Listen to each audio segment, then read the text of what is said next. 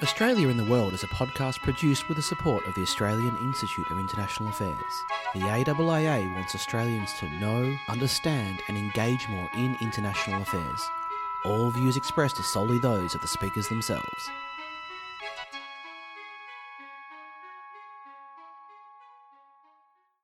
Hello and welcome back to the Australia in the World podcast. As always, you're with Darren Lim from the Australian National University and Alan Gyngell, National President of the Australian Institute of International Affairs. Hi, Alan. Hi, Darren. We're recording on the afternoon of Wednesday, the 28th of September today, though this episode won't come out for a few days at least. We're going to do a bit of news, starting with the latest developments in Russia's invasion of Ukraine, and then move on to the recent meetings in New York at the General Assembly. But then we'll finish away from the news with some reflections on the role of Track 1.5 dialogues. But we must begin with Russia-Ukraine, where there have been some major developments. In early September, Ukrainian forces commenced a counterattack in northeastern Ukraine near Kharkiv, apparently tricking the Russians into thinking they were going to attack further south, and regained almost 9,000 square kilometres of territory, which for Australians, that's almost 4 times the size of the Australian Capital Territory, the ACT, where Canberra is located. And that is more territory than Russia had captured in the previous 5 months. Then, a few weeks later, on the 21st of September, last week, Russian President Vladimir Putin announced a partial troop mobilization of 300,000 reservists. In a fiery speech, Putin said that Russia was at war with the collective West and effectively threatened to use nuclear weapons to defend Russian territory. Just looking at the news today, there's reporting of statements from officials in Moscow that suggest that Russia's going to formally annex 4 territories in Ukraine. Over the past week, there have been some sham elections or referenda on independence, and they're going to recognise those results probably at the end of this week and incorporate those 4 territories, including in the Donbass, later this week. Now, this mobilisation announcement is pretty strong evidence that Russia is losing the war, and Putin knows it. Putin could have chosen to withdraw Russia's arguably overextended forces in the south, for example, back behind the Dnipro River, which would have been easier to defend. But instead, he chose to throw more soldiers at the problem into defending this longer, extended front line. It's not clear how effectively Russia will be able to train and deploy these new troops. And the decision is at least somewhat of a political gamble for Putin by bringing the reality of the war closer to the Russian people. Though, it must be said, most of those affected will be ethnic minorities from outer provinces rather than in the major cities like Moscow and St. Petersburg. We're therefore entering a pivotal stage of the conflict, Alan. Can I start with your reaction to the past month's developments? Well, I guess much like everyone else, Darren, it certainly reinforced my view that the decision to go into Ukraine was a disaster for Putin and ranks alongside those other 21st century strategic catastrophes of the American invasion of Iraq and the Brexit decision. But look, how the conflict develops from here, not much I can say apart from, reading informed people like Lawrence Freedman in the UK and Mick Ryan here in Australia.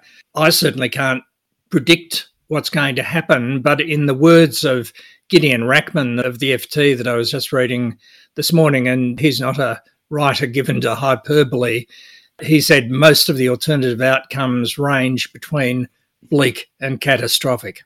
But, you've been following these events more closely than me. What are you seeing?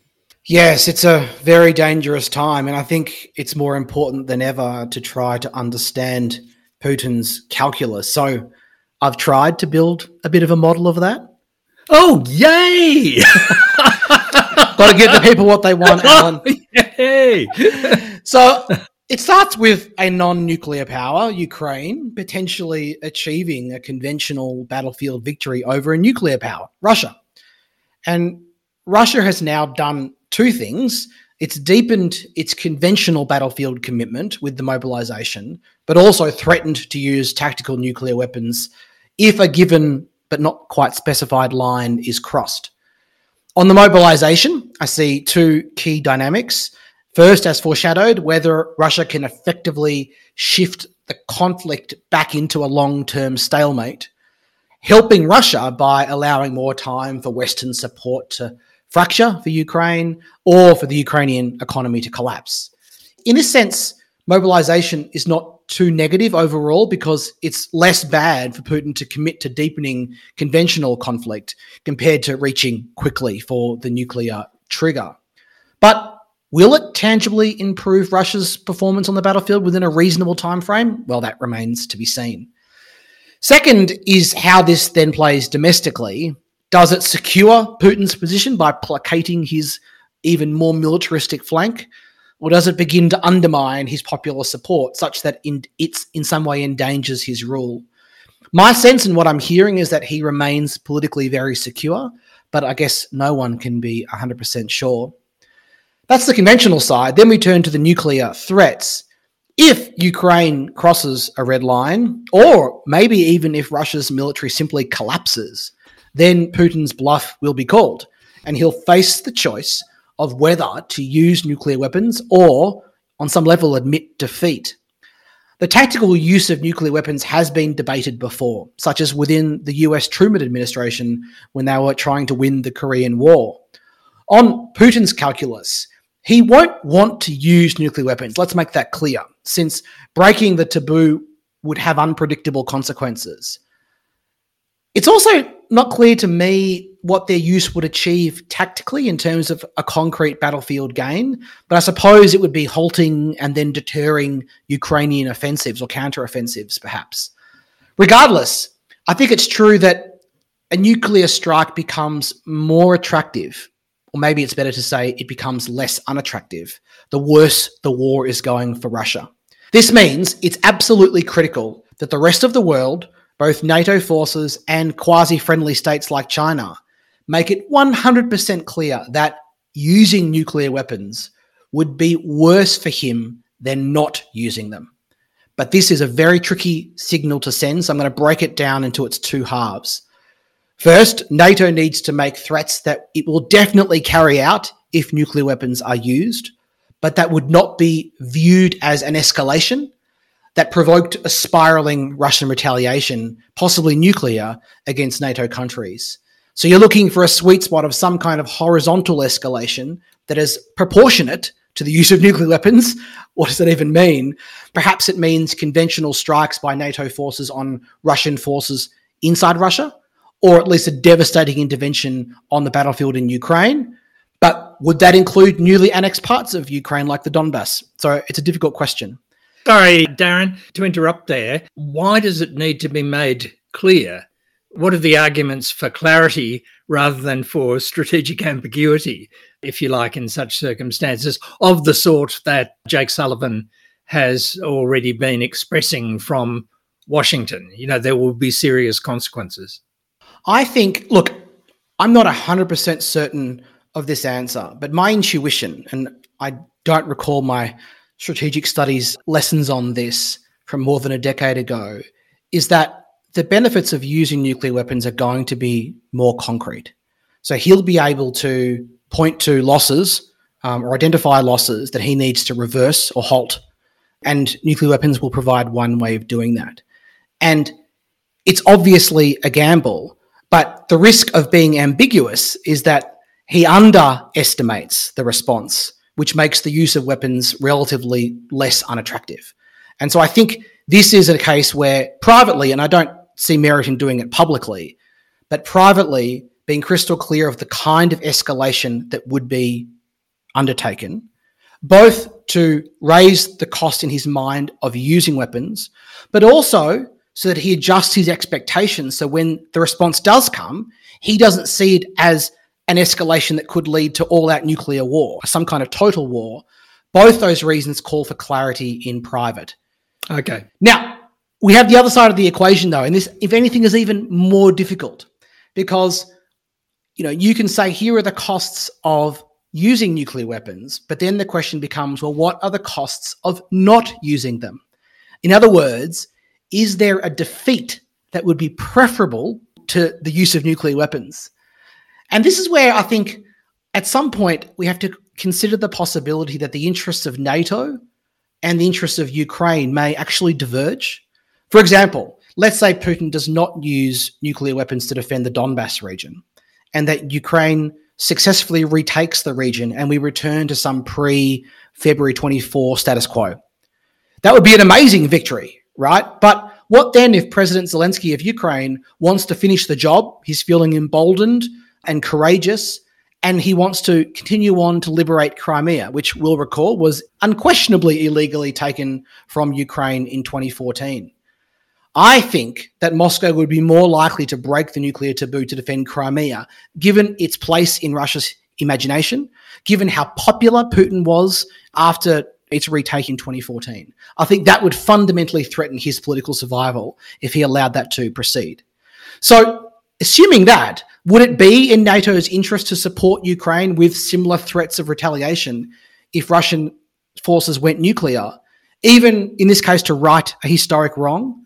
I've heard it said that the Ukrainians might even be willing to endure a nuclear strike to reclaim their country on the whole.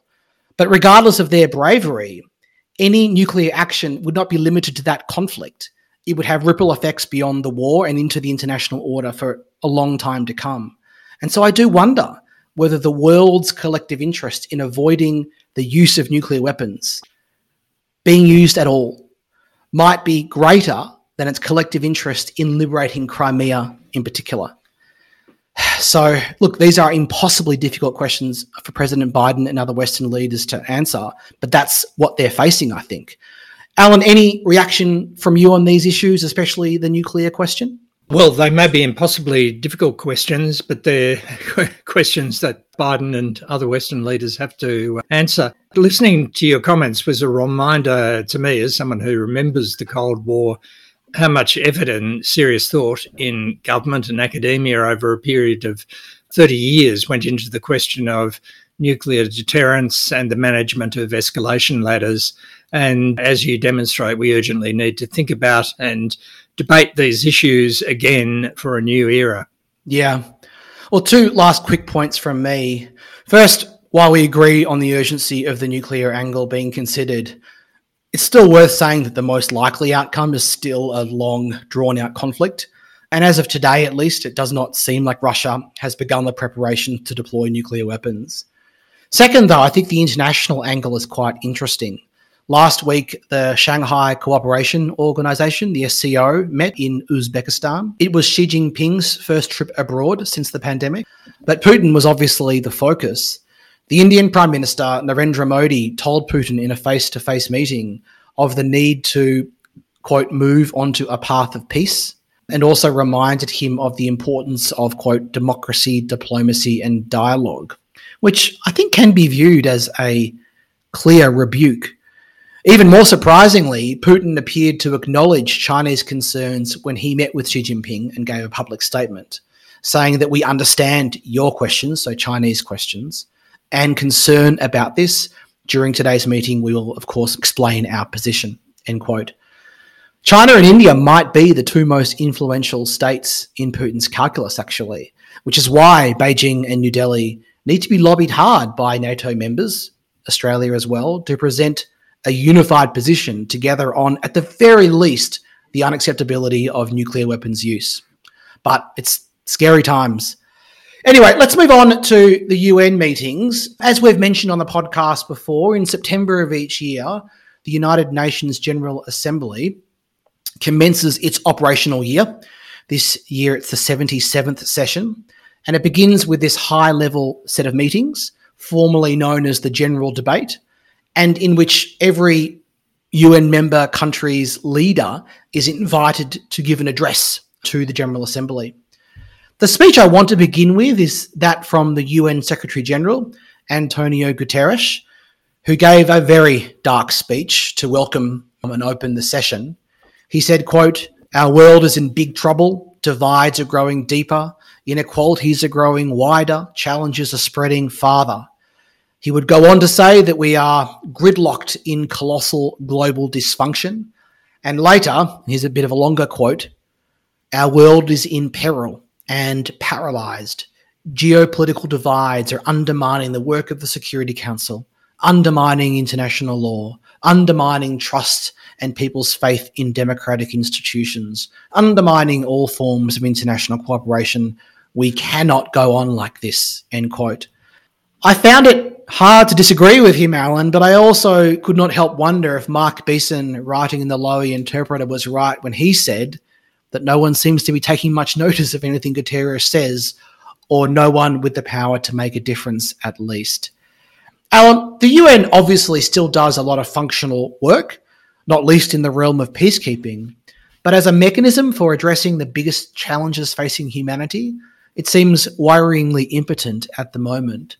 What do you see as the enduring purpose of these UNGA meetings, and indeed the UN more generally, and can the Secretary-General themselves play a meaningful role? From the beginning, the UN differed from the earlier League of Nations because the Allies recognised that for a global multilateral body open to all to succeed, high intentions were not enough, as we saw in the failure of the League. The underlying realities of global power also need to be factored in, and that's why we have a Security Council, of course, with veto powers exercised by the permanent members. So a mix of realpolitik and idealism has always existed in the UN. The question that we'll come back to when we talk about Penny Wong's speech in New York is whether the ingredients in that mix are still the correct ones. But there's no doubt that, however frustrating it can be, we need a forum in which all the states, from Kiribati to Indonesia or from Iran to Israel, can express their views and have their say, and where critical work like that of the specialised agencies can continue. Now, the Secretary-General is always going to be someone who can secure at least the tacit agreement of all the permanent 5 members to be appointed, so they're naturally going to be skillful readers of diplomatic signalling, but their own strength of character will always come through, and we've had some with a lot of strength of character and some with hardly any, and the best of them have indeed been able to make a difference. And look, in a way, despite what Mark was saying, the simple fact that you and I are talking about Guterres' speech demonstrates that he can at least make himself heard in the sort of loud clamour of the global conversation. So when we hear him say, we cannot go on like this, it's a sobering assessment from someone in his position and something we should take seriously. I used to teach a class on international organisations here at the ANU, and one segment covered the role of the Secretary-General. Basically, the SG is theorised as having 2 diplomatic functions beyond their administrative responsibilities. One, what's called the exercise of good offices, where she or he can act as a global intermediary in dispute resolution without a Security Council mandate. And 2, agenda setting and advocacy. Right now, however, the major global fault lines are among the permanent 5, by and large, rendering, I think, the SG's intermediary role much less effective in that superpower context. Meanwhile, everyone kind of knows what the issues are, so I think the agenda setting role is also muted. So just as the Security Council has achieved very little lately, I think the SG's influence is also sort of concomitantly reduced. But it's worth emphasising, as you did, Alan, in many ways, this is a feature, not a bug of the system. The Security Council in particular is supposed to be deadlocked when the P5 disagree. The point being that it's better to talk about it and disagree about it and have a non-functioning international organisation than to have the major powers sort their issues out through fighting global world wars. But of course, it's frustrating, especially given the scale of the global problems we are facing. But the UN is simply not designed to deal with such conflicting interests. I think back to work I did in the 2000s on peacekeeping, and one of maybe the most important mantra of peacekeeping is that for it to succeed, for peacekeeping operations by the United Nations or anyone to succeed, there needs to be a peace to keep. Both sides need to want peace and consent to the presence of peacekeepers for them to be effective. The same is kind of true for the international system. The UN can only be effective when the major players want it to be. and then it can serve as a forum for sharing information and working out solutions. Now, does that make these meetings or the UN more generally irrelevant? Absolutely not. You've already mentioned the work of the specialised agencies, Alan, and we're about to turn to Australia. But one reason UNGA and these particular September meetings matter, I think, is that they matter to the vast majority of small and very small states in particular, who don't have much of an overseas representative presence anywhere except, maybe a handful of close neighbours and trading partners, and then New York. For example, in our region, Kiribati, as you mentioned, Nauru, Vanuatu, and Solomon Islands don't have missions in Washington, D.C., but they do have missions in New York, and those were the only nations I checked. I'm sure it's more broadly true, especially in places like Africa. These governments judge it worthwhile to make the investment to staff offices in New York at the United Nations. So while nations like Australia and us here on this podcast, Alan, might struggle to see the value sometimes and be frustrated by it, these countries see the value, they care, and if they care, it's really smart of us to care as well. And on that note, let's turn to Australia. Our national statement was given by Foreign Minister Penny Wong, who led Australia's delegation, but she travelled also with Senator Pat Dodson, who is the government's special envoy for reconciliation and implementation of the Uluru Statement from the Heart, which, for those listeners who are not familiar with it, is a 2017 petition by First Nations Australian leaders to change the country's constitution to improve the representation of Indigenous Australians. According to Foreign Minister Wong, Senator Dodson joined her, quote, to explain and advance the government's commitment to implement the Uluru Statement from the Heart in full, and that the two would hold discussions, quote, to listen and learn from the experiences of other countries and Indigenous representatives as Australia moves to deliver a First Nations foreign policy. With that as background, Alan, we have a statement or a speech to analyse, which is our bread and butter. So what was notable to you about Australia's UNGA statement and the visit overall? It was an excellent speech, and it was interesting because it was a strong affirmation of what you might call the middle power activist strand in Australian thinking about its role in the world. First, and you sort of touched on this, as we noted before, the Albanese government's emerging foreign policy begins with who we are, with national identity. That's come through in a lot of speeches. The Foreign Minister begins with the Indigenous legacy and then continues through the multicultural nature of contemporary Australia. The UN speech then draws on several strands of Labor Party legacy, really, to make some points about the current world and to set an agenda for Australian foreign policy.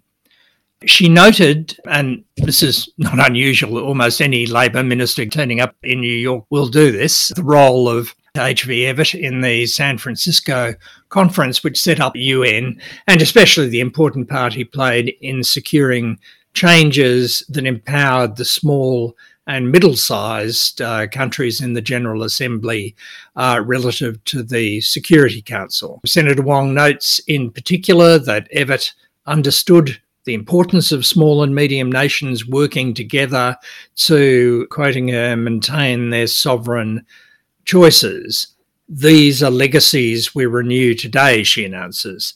She then goes on to speak about the way Evatt saw economic and social security as a precondition for peace and pressed for the UN to extend its ambit to these issues. And these again are the legacies Australia renews today, she says. So those are pretty direct policy commitments, and they connect to the detailed section of the speech that talks about Australia's engagement with the South Pacific and Southeast Asia, including the role of development. So there's a deep regionalist strain in the speech, another echo of Rudd and Gillard and earlier Labor governments. Then we have an interesting reflection on what I think is really an unacknowledged difference in Australian policy over the famed rules-based order of frequent reference. Senator Wong describes it like this. We know that we will always be better off in a world where rules and norms, whether on trade, the maritime domain, or military engagement, on the environment or human rights, are clear, mutually negotiated, and consistently followed. Now, I think all Australian governments would agree with that, but it's not quite the same thing as the rules-based order when the phrase is used to encompass all the structural dimensions of the international order established under American leadership after World War II. The speech is also a full-blown defence of multilateral diplomacy, and it includes, I haven't checked this, but I think it's the most direct call for major reform of the UN and the Security Council I've heard from an Australian minister. She asks for permanent representation for Africa, Latin America, India and Japan on the Security Council. And the speech concludes, humanity has benefited from the multilateral system, from the rules that have underpinned an unequalled period of human development. Humanity will pay the price if we allow it to flounder. So no hint of negative globalism here. And in this connection, she reaffirms a bid first announced by Julie Bishop for Australia to look for another seat on the Security Council in 2029-2030. As you'd expect, there was a strong denunciation of Russia's attack on Ukraine and a call for China to use its influence in Moscow. And this leads her back to the nuclear issue, which you and I discussed before, and another point of continuity with earlier Labor policies. She says, Australia has always pursued a world without nuclear weapons, and we will redouble our efforts to this goal and to strengthen the non-proliferation regime. So again, that's a commitment to an active non-proliferation and disarmament agenda. That's really interesting, Alan. I'm just thinking about your point of Senator Wong offering a formulation of a rules-based order that is different to how some might hear the phrase rules-based order. And it had not occurred to me, and I'm not thinking about China as much or Russia, I'm thinking about swing states in the region, our Pacific and Southeast Asian partners in particular, that when they hear the term rules-based order, are they hearing, a US unipolarity, untrammeled neoliberalism, decisions like the Iraq War, all the baggage that comes with that old phrase? Or are they hearing, as we kind of want them to hear, no, it's about process, it's about negotiation, it's about common rules and dispute resolution not done by force? We might need a different term if that's the case because of the baggage with the old term. I mean, Senator Wong's formulation is really quite compelling, but it's not a pithy statement either of 2 or 3 words. So something that we may have to revisit in the future. But for me, I went back and looked at a couple of the recent UNGA national statements from Australia. One delivered by Julie Bishop when she was Foreign Minister in 2017, and then one by Marise Payne as Foreign Minister in 2018. And they make a fascinating contrast with Senator Wong's speech. All 3 speeches start with a few words about the history of the UN and its purpose, but then they go on to do, as their first order of business, very different things. Bishop's launches immediately into a criticism of North Korea, who at the time were causing a lot of trouble. You might remember Donald Trump's fire and fury threat. Marise Payne's takes longer to get, I think, to a specific point, but when it does, it focuses on the 2017 Foreign Policy White Paper and how that sort of reflects Australia's interests and what we are going to do about pursuing them globally. But if we turn to Penny Wong's, and look, this is consistent, as you said, with her tenure so far and that of the Albanese government, you start with the question of identity. So I'll quote here. "It is my honour to speak on behalf of a country that is home to people from more than 300 different ancestries and to the oldest continuous culture on the planet. Like this hall, Australia is an assembly of the world's peoples. When Australians look out to the world, we see ourselves reflected in it. Equally, the world can see itself reflected in Australia." So there's some of her earlier speech in Southeast Asia, but there's a new dimension to that, which is that we see ourselves in the UN and we look out from our shores. Now, she then mentions the government's determination to locate First Nations perspectives at the heart of Australian foreign policy. and even elevate First Nations voices at UNGA, which is quite remarkable. I cannot recall a foreign minister making such an effort to reshape the perception of Australia's identity. And that's not to say that her predecessors never invoked Australian identity. Of course they did. But I'm used to hearing stories about war and courage and diggers, which of course are fundamental to our identity too, but they are very much rooted in our modern Anglophone history. Wong is saying we're much more than that. We're much older than that. And in many ways, I think she's speaking to Australians as much as she is to the rest of the world. So it makes me wonder, whether a focus on identity matters for our soft power. That's typically where this kind of strength can manifest in the government's power and influence. I don't know. I mean, of course, the world is aware as we are that Australia has a dark and deeply troubled history in dealings with our treatment of Indigenous Australians. And a lot of work remains to be done there. But I think being proud of that macro history and being open about the work needed to be done to correct for historic injustices is a positive start. It's the best way of framing it, just like the United States and the Biden administration is open about the racial troubles in its history and present as a strength of its system rather than something that it is ashamed about, in which it's trying to draw contrasts with places like China. And this brings me back to a point I made earlier. I mean, this isn't a speech that will move the needle with large countries like the US or Europe or Japan or China. It's a speech that might, however, at the margins, resonate with our colleagues in the South Pacific or Southeast Asia. I mean, Alan, you mentioned the explicit regionalist strain in her speech, but perhaps even this section on identity is partly addressed to our neighbours too. We know, and the government knows, that we need to demonstrate constantly that we care about the things they care about, that we listen. But there's also, I think, a dimension of showing an authentic cultural, historical, and indeed spiritual connection to our geography, to our locality. I think that's especially true with the South Pacific, who are facing an existential threat to their land by climate change. And so rooting some of our history and identity in that, I think, has a lot of potential. Anyway, finally, to your points about agency and the government's focus on non-proliferation, they're well taken, Alan, but it's almost a very stark and depressing contrast with the current situation in Ukraine, where we have great power politics at its most acute and consequential. If Russia uses a nuclear weapon, the world will change forever. And the instruments of statecraft that might be able to prevent that lie in the hands of the most powerful states, the US, Germany, China, India, not small and middle powers. Of course, that doesn't mean we shouldn't try. And of course, we should do, as the foreign minister says, ask ourselves how we can each use our state power, influence, networks, and capabilities to avert catastrophic conflict. But in this case, these probably need to be channeled through the great powers who have the capability to have a needed short-term impact. I mean, would you agree with that? I think that's right. It doesn't mean that Australia and other countries which have a long experience and history in non-proliferation and disarmament issues shouldn't be adding our weight to the discussions, but it's the big guys who are going to have to make the decisions in the immediate future. All right, for our final segment, Alan, you've recently been involved in a Track 1.5 process, which gives us an opportunity to discuss what they are and why they're important, I think, for the first time on the podcast.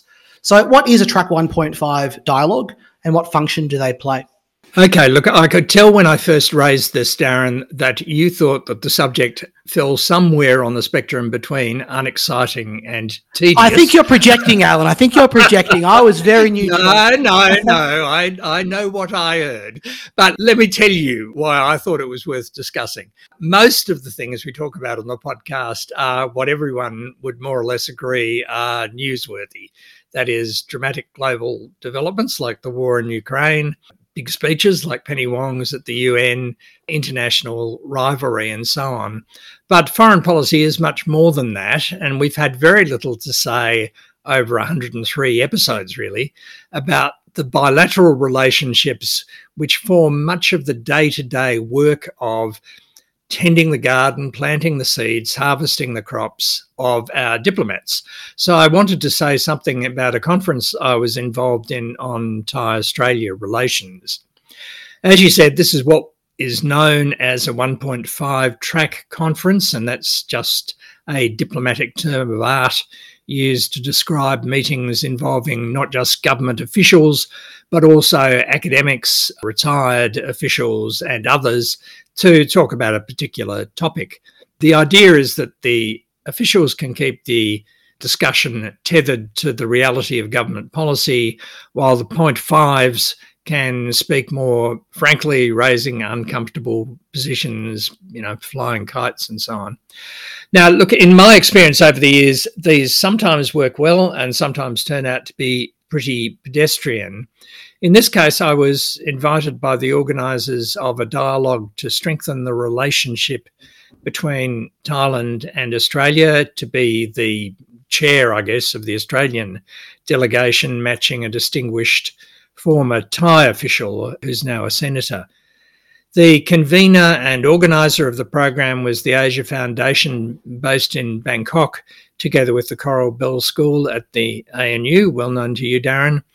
These things only work if you have the right people on both sides, and that means diverse, knowledgeable individuals with a good range of experience. And in this case, the ambassadors from both countries participated along with some very senior current officials. Look, I won't go into it all, but it was exceptionally well organised, I thought, and the discussions were framed really cleverly around all the main issues in Australia's bilateral relationship with Thailand. And Thailand, let's remember, is one of our principal Southeast Asian partners. One of the outcomes for me, anyway, was a reminder that Australia's opportunities in the region are not just multilateral, not just regional, not just caught up in ASEAN, but bilateral. And one of the jobs of foreign policy is to identify fresh areas of opportunity. I think both sides came out of the meeting with an agenda of work that will benefit us both in areas like trade, energy, climate change. There was frank but respectful discussion of differences over a couple of questions like China and Myanmar. And there were reminders for Australia of some of our own failings, including the impact of bureaucracy and delays in our immigration and visa systems, which came through very strongly. So look, it was a good example of the sort of cooperation between middle powers that Senator Wong was calling for in her speech. Well said, Alan. And my first reaction is that someone really ought to build a model of the role of track 1.5 and track 2 diplomacy in the national interest. Oh, we're waiting. Because, of course, track 2 diplomacy is when there are no government officials involved. And you might know this history better than me, but I recall there being some very meaningful track 2 dialogues between Japan and China in the 1970s. I think that created back channels between the two countries that could be activated when tensions arose in the bilateral relationship. Retired officials like you, Alan, and academics like me can sometimes meet with counterparts in circumstances where it would be too politically fraught for official contact to occur, or our presence, or indeed our convening power with the ANU organising this, can provide some cover for officials to be in the same room, or lately, I suppose, on the same Zoom call. But having participated in a few, I am constantly reminded of how I would utterly fail as a diplomat. And maybe that's what you were hearing in my voice when we were discussing this, Alan, in advance. Because I am just too impatient to get to the point, to get to the thorny issues, which as a theorist are also the most intellectually interesting. And so many times, I've participated and I've personally gotten very little out of being present. And so these days I'm more and more reluctant to participate. But look, any benefit to me is 110% beside the point. And I have great admiration and gratitude for the effort colleagues around Canberra put into making these things happen. All right, Alan, let's get to our final segment, reading, listening and watching. What do you have for us this week? An easy winner this week. The latest quarterly essay, Uncivil Wars, How Contempt is Corroding Democracy by Walid Ali and Scott Stephens, is an important read in its own right. But for this podcast's purposes, The treasure is really at the end in the replies to Hugh White's Sleepwalk to War essay, which we talked about a few weeks ago. As I said when Hugh's essay came out, one of the great things about his work is his clarity and the way he forces you to respond to his arguments, whether you agree or not. His now extensive body of writing on Australia's response to China's rise and the challenge to American hegemony in Asia has certainly been an important contribution to the Australian debate. And the quarterly essay, or the editor, has now assembled a really stellar group of people to respond to Hugh's challenges. They include, from politics, Malcolm Turnbull and Kevin Rudd; from the world of practice, Peter Varghese; from universities and think tanks, Rory Medcalf, Sam Roggeveen; from a non-Australian perspective, Michael Green and Kishore Mahbubani; and from what you might call a non-establishment angle, Dennis Altman and Emma Shortis. Then we've got a response from Hugh to his critics. So if you want to understand this debate and the issues it throws up for Australia, and that really means most of us, then there's no better place, I think, to get a grip on it than this calm, thoughtful, well, mostly calm and thoughtful collection. So have you read it yet, Darren? No, Alan, I did not realise it was out yet. You'll recall I had seen on Twitter a couple of the early replies from Rudd, from Mark Harrison and from Rory, but I didn't realise the full edition was out, so I'm very much looking forward to reading through all of them. But the school holidays have just gotten started and we're going away at the end of this week. You're about to head away too, Alan, so I've been clawing my way to the finish line with work and have not done any significant reading or watching or listening. But I do have something to recommend because I have not cried with so much joy and laughter watching this 4-minute clip in a very long time. So I'm recommending something I saw on Twitter. And I'll post the tweet link in the show notes. But if you're listening and you don't want to pull those up, do a search for the account of Paul O'Kane. PM O'Kane is the handle. And his tweet says, "This is one of the funniest pieces of live radio you'll ever hear." And so what it is a segment of about 4 minutes long that came from a BBC radio program in Northern Ireland. And about the only thing that's missing is subtitles, where a gentleman calls into the radio show. It actually happened, which is why I think it's so funny. But then some genius animators created a stop motion animation.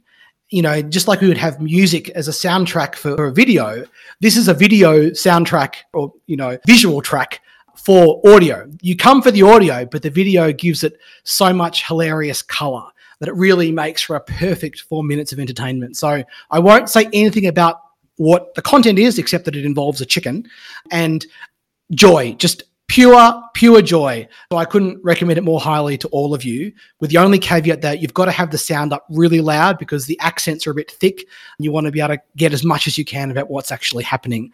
But the visuals make it clear anyway, so I think everyone will enjoy it. Joy and laughter, what the world needs now, Darren. Absolutely, Alan. That's all for today's episode of Australia in the World. We thank Artika Meki for her audio editing today, and thanks also to Rory Setting for composing our theme music. We are going to take a bit of a break, but we'll speak to you towards the end of October. Until then.